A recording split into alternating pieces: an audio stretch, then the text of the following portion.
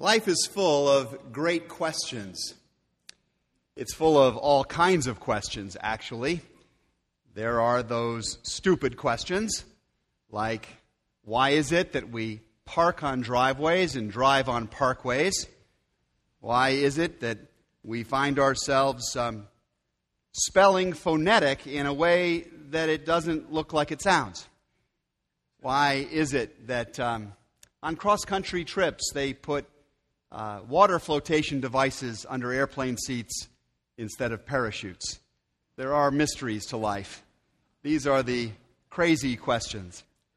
There are also the very serious questions, like why do the good die young? Why do the righteous suffer? There are perennial questions, like why can't the Congress of the United States or the Chicago Cubs get their act together all at the same time? There are good questions like, is it really worth my time to have shown up here today and to be listening to this message? But alongside of all of these other kinds of wonderings, there is a very special class of inquiries that one might appropriately call great questions. By great questions, I don't mean the kind that typically get discussed at conferences of philosophers or scientists or posted out there on the internet or sent around in YouTube videos or spam. By great questions, I'm talking about ones that aren't really aimed at all at defining something out there so much as clarifying something in here. I'm speaking of questions that are so penetratingly personal. Questions not asked by us, but to us, aimed into the center of our beings. Questions that are so personal we tend typically to fumble while trying to answer them. We fumble because we instinctively know that the question is a very important one. We fumble because we instinctively sense that the way we answer this question will reveal something deep about us, and that will ultimately, by how we answer, either confirm or reshape the nature of our life. When I say great questions, I guess what I'm really speaking about are the kinds of questions that Jesus so relentlessly asked. Take, for example, the one we read about in Mark chapter 10 today. You may find it helpful to open in your Bibles to Mark chapter 10. We're going to be reading from verses 32 and following. The Bible says in verse 32 that Jesus and his disciples were on their way up to Jerusalem with Jesus leading the way. What a marvelous picture of life this is and of discipleship this is. All of us were on our way somewhere. We're on our way often up a steep incline, as the journey from the Jordan riverbed on up to Jerusalem was indeed a steep and difficult journey. But what a difference it makes to have Jesus leading the way. It's at the start of this journey that we associate ourselves with the season that Christians call Lent. Jesus knows that in order to give life to this world God so loves, he's going to need to lay down his life upon the cross to pay the price for human sin, to show the world the magnificence of the love of God. And so, the Bible tells us, Jesus took the 12 aside and he told them what was going to happen to him. We're going up to Jerusalem, Jesus said. And the Son of Man, this was the title that Jesus most frequently chose for himself, taken directly out of the prophecy of the prophet Daniel about the coming Messiah. The Son of Man, said Jesus, will be betrayed to the chief priests and the teachers of the law. How ironic that this one who had come to be the Savior of all was rejected by the very religious establishment who should most likely have honored him. And they will condemn him to death, says Jesus, and they will hand him over to the Gentiles who will mock him and spit on him, flog him, and kill him. But 3 days later, he will rise. Jesus is charting for us in these words the way of life. He's saying, in effect, I know you all want to see redemption. I know that just as you wanted it in Israel, O ancient one, so we in our day, we want to see redemption. We want to see the renewal of life. We want to see the restoration of things as they could be. But the path to that restoration is not what you think it is, says Jesus. The great good that you long for is going to require great sacrifice. And that's ironic, or maybe fitting, that the greatest good is often found only through paying a serious price. And this sacrifice is something for which you might not be ready, says Jesus. That's why I'm preparing you about describing the way. The Scriptures say that then James and John, the sons of Zebedee, came to Jesus. Teacher, they said, we want you to do for us whatever we ask. It's a remarkable question, really, set at that particular moment. As Jesus has just described this heart-rending vision of what he's going to suffer, these two come to him so apparently selfishly, demanding that he do for them exactly what they ask. And yet, rather than rejecting them, rather than spurning their advance or ignoring them completely, it is then that Jesus asks the very first of the great questions that we're going to explore this Lenten season. The Bible says, "What do you want?" said Jesus. "What do you want me to do for you?" he asked. If you're a parent, how many of you are parents? If you're a kid, how many of you are kids? How many of you remember being kids? Good. Well, if you are in any one of these categories, this exchange has to sound quite familiar.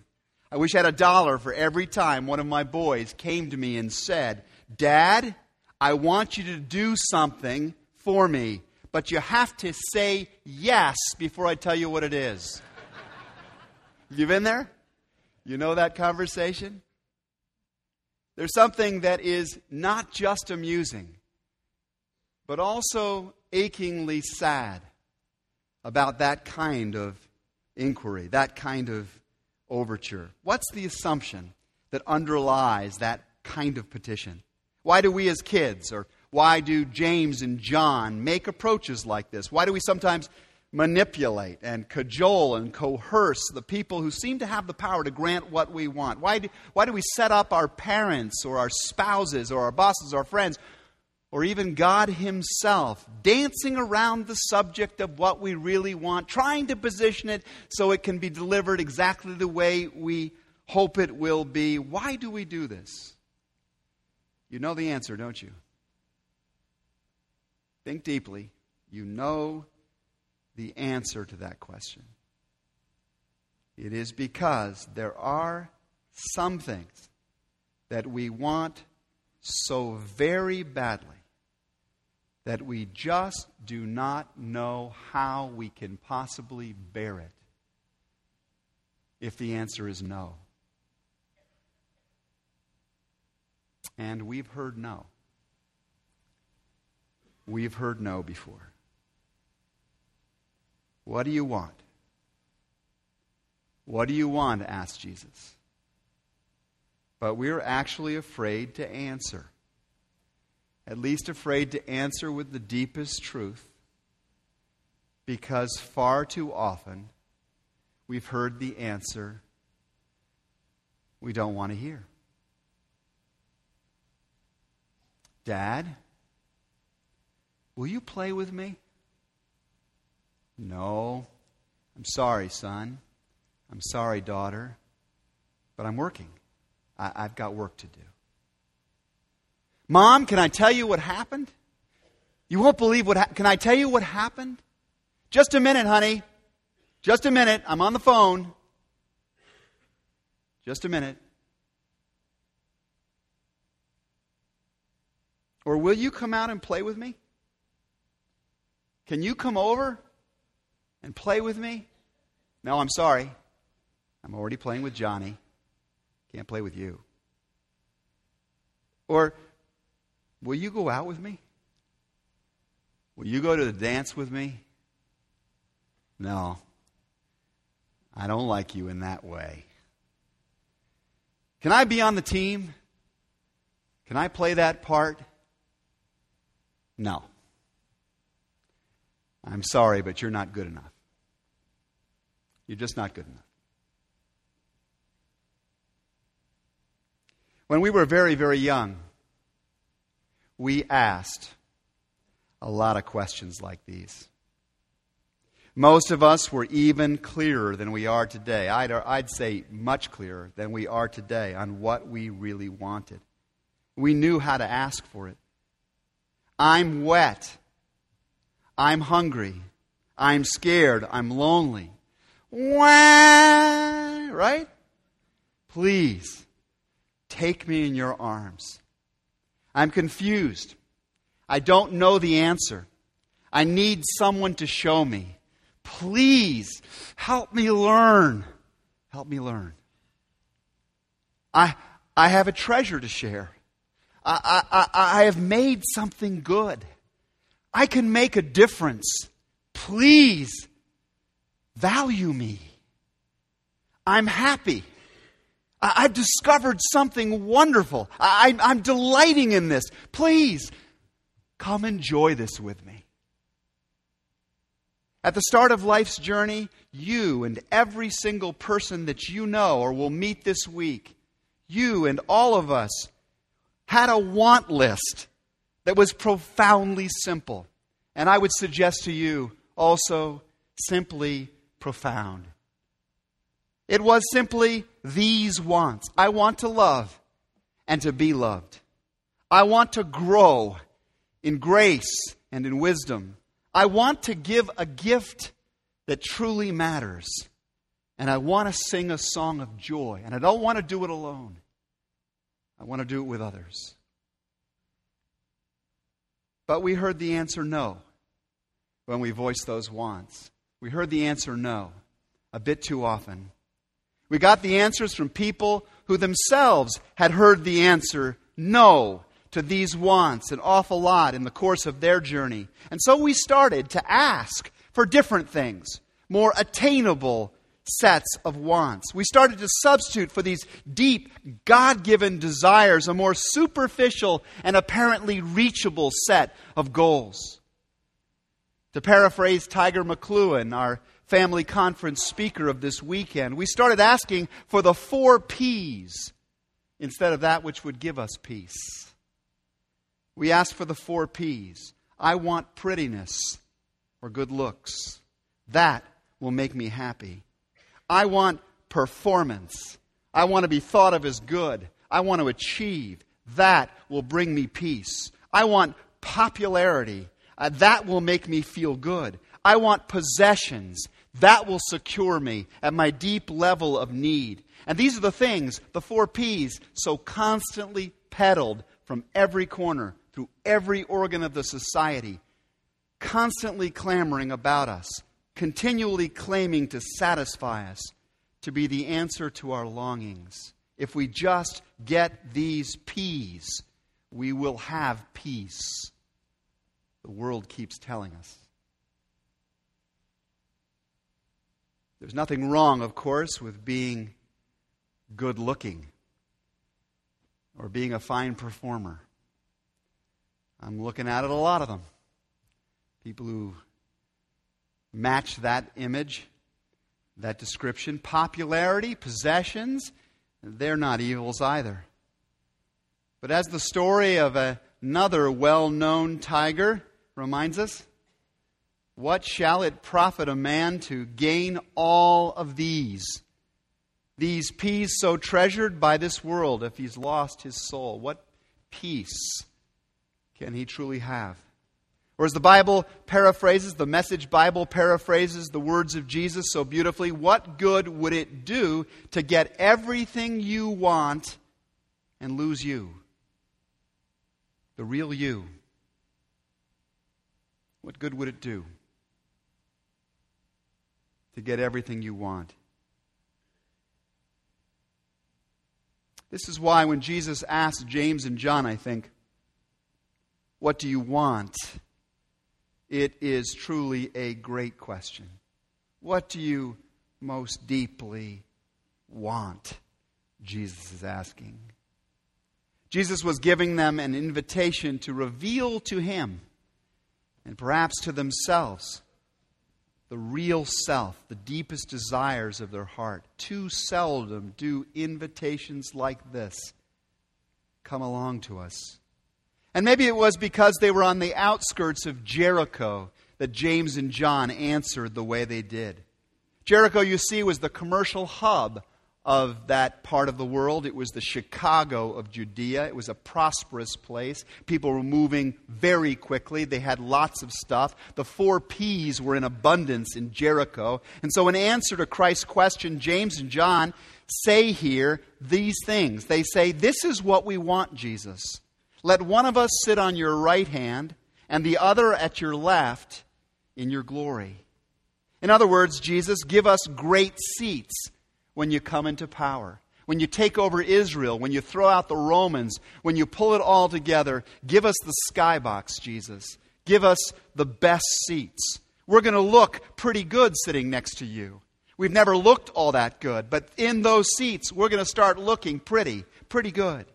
We'll be regarded as terrific performers to have gained such a position. There have been moments over these past 3 years, Jesus, when frankly going through these dusty towns and talking to these dirty people and these broken people, it's been a little bit of a downer, Jesus. Our friends and our relatives have looked at us as if we're not much of a success, Jesus. But when we get the seats, Jesus, they'll know we were performers. We bet wisely. And Jesus, we'll be popular then. We'll be truly popular then. And we'll have all the possessions that go with the glorious kingdom we know you're going to establish. Let us sit at your right hand and at your left hand when you come into glory. And I see the face of Jesus.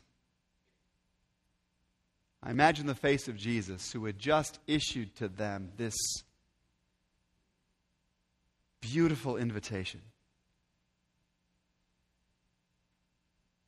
to recover their deepest desires. And I see his face falling.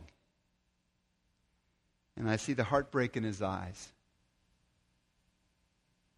And he says, You don't know what you're asking. You don't know what you are asking. You don't want what you're asking for, truly.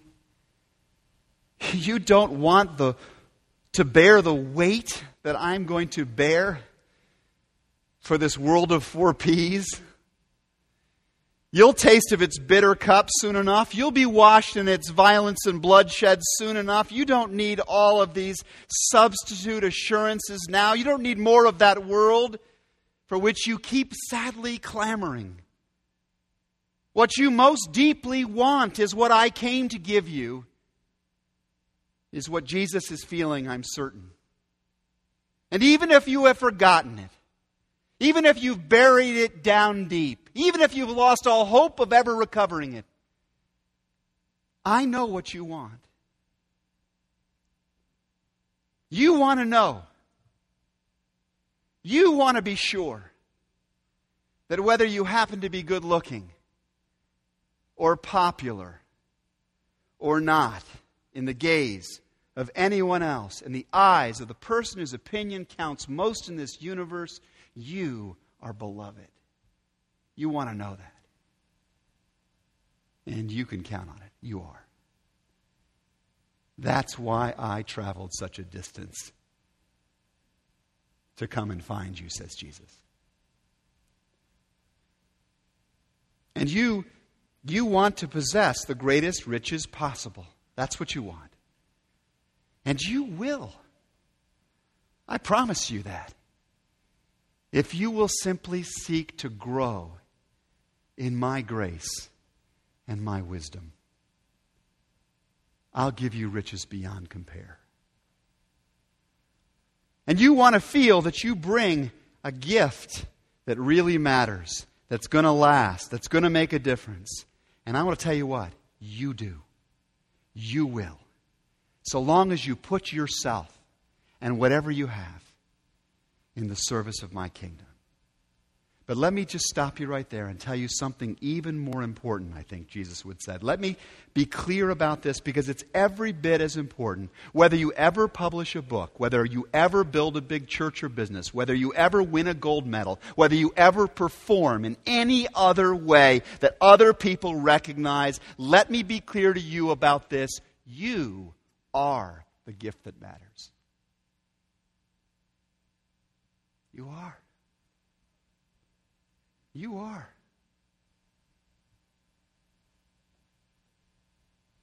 You think I go to a cross to die for junk? You are valuable. This much, says Jesus. And I know something else about you, he says. I know you don't want to sit at the table of life in some high seat or some low seat by yourself. I know that about you. You want other people close by who will shed a tear with you when you're in pain, who will sing a song of joy and gladness with you when there's something to celebrate. Come, what may. And you can have that. You can have that assurance, says Jesus. That's why I formed this family and called you to become a part of it. In his marvelous book, Holy Curiosity, Win Collier writes this: uncovering our deepest desires is onerous work. Smothered, forgotten, or shamed into hiding, our true desires often lie fallow, undeveloped, untended. They're buried under years of disappointment, disconnection, fear, and outright manipulation. Our culture, addicted to shallow or nihilistic passions, detached from God, provides little help. We need a wise, fierce friend to probe past the facade and quarry deep into our hidden places. We need a strong hand to reach out and grab hold of our entombed, comatose heart and wake it up and lead it back to God. In short, says Collier, we need Jesus. That's what we want. We need Jesus. Jesus. Here's the good news. Jesus, He already knows what we want. But He asks us the great question anyway. Why does He do that? Could it be because it's only when we sit with the question that we begin to rediscover, to find for ourselves that there are wants even deeper than the superficial ones that bubble like geysers on the surface of our lives, that preoccupy us with their steam, when all along they connect down to a wellspring so much larger and more potent and significant. He asks us this great question so that we'll begin to let go of those false solutions, those substitute assurances for those deepest desires to which God, my beloved, has already said, yes, you can have this. I'll show you the way to this. Yes. But I think that Jesus has something else in mind also. I think He wants us to help each other remember what we want. When was the last time that you asked that great question of someone else? I don't mean, what do you want for dinner? What do you want for Christmas? What do you want to do this afternoon? I mean, what do you want so deeply that you'd be brokenhearted if the answer was no? What do you want? What do you want? In your family and in your circle of friends and in your neighborhood and in your school and in the place where you work and everywhere you go, in the car that will be driving by you on the way home today, sit people who may need help getting in touch with this desperate desire long buried. So ask somebody, when do you feel most loved?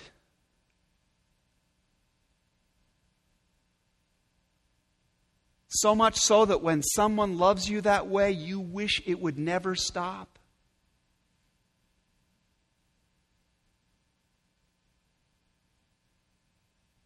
What do you want people to do to show you love?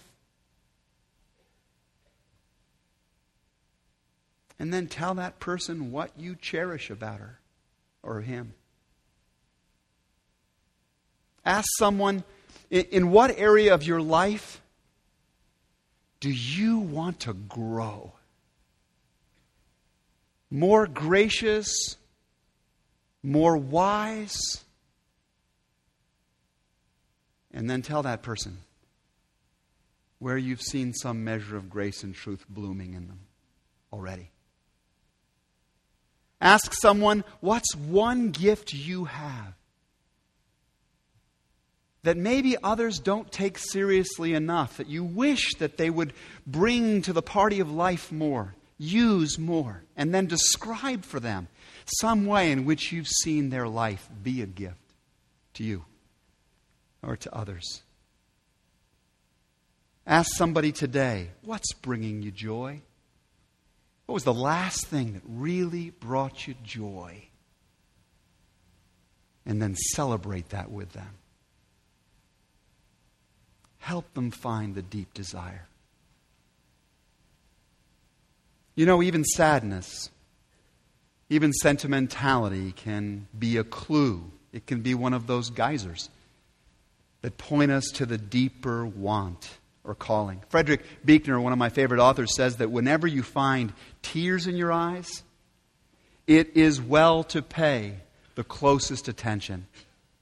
They are not only telling you something about the secret of who you are, says Buechner, but more often than not, God is speaking to you through those tears, of the mystery of where you have come from, the experiences that led up to this moment, and is summoning you to where, if your soul should be saved, you should go next. So even if it's painful, ask yourself and the people you care about, what do you wish your family was like? What do you wish your marriage could become? What do you want your kids to be?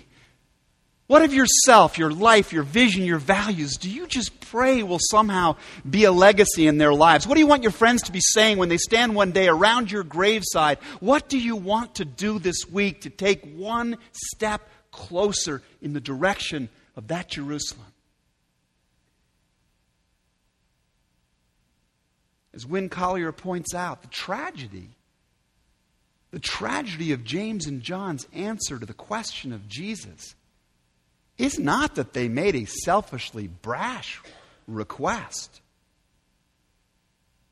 That could have been a beginning.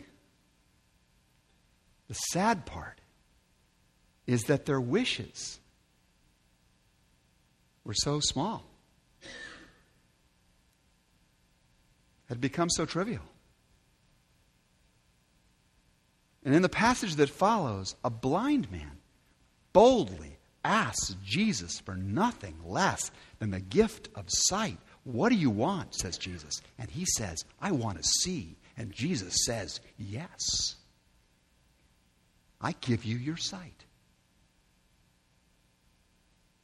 Yet here are James and John jockeying for seating arrangements when Jesus is offering them vision, when he's offering them God in the flesh, when he's presenting to them the staggering mercy and scandalous grace of a kingdom come.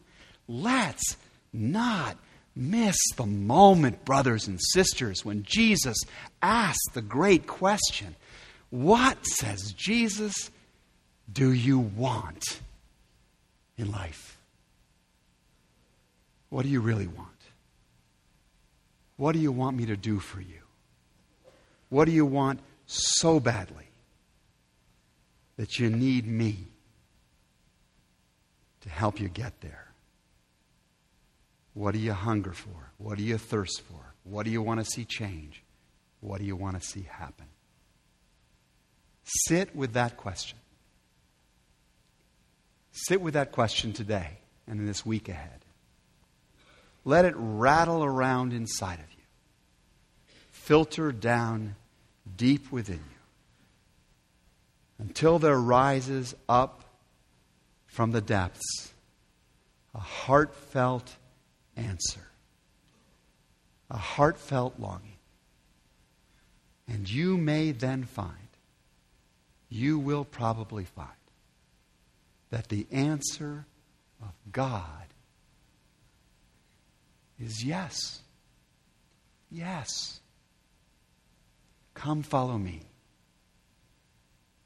and let me take you there.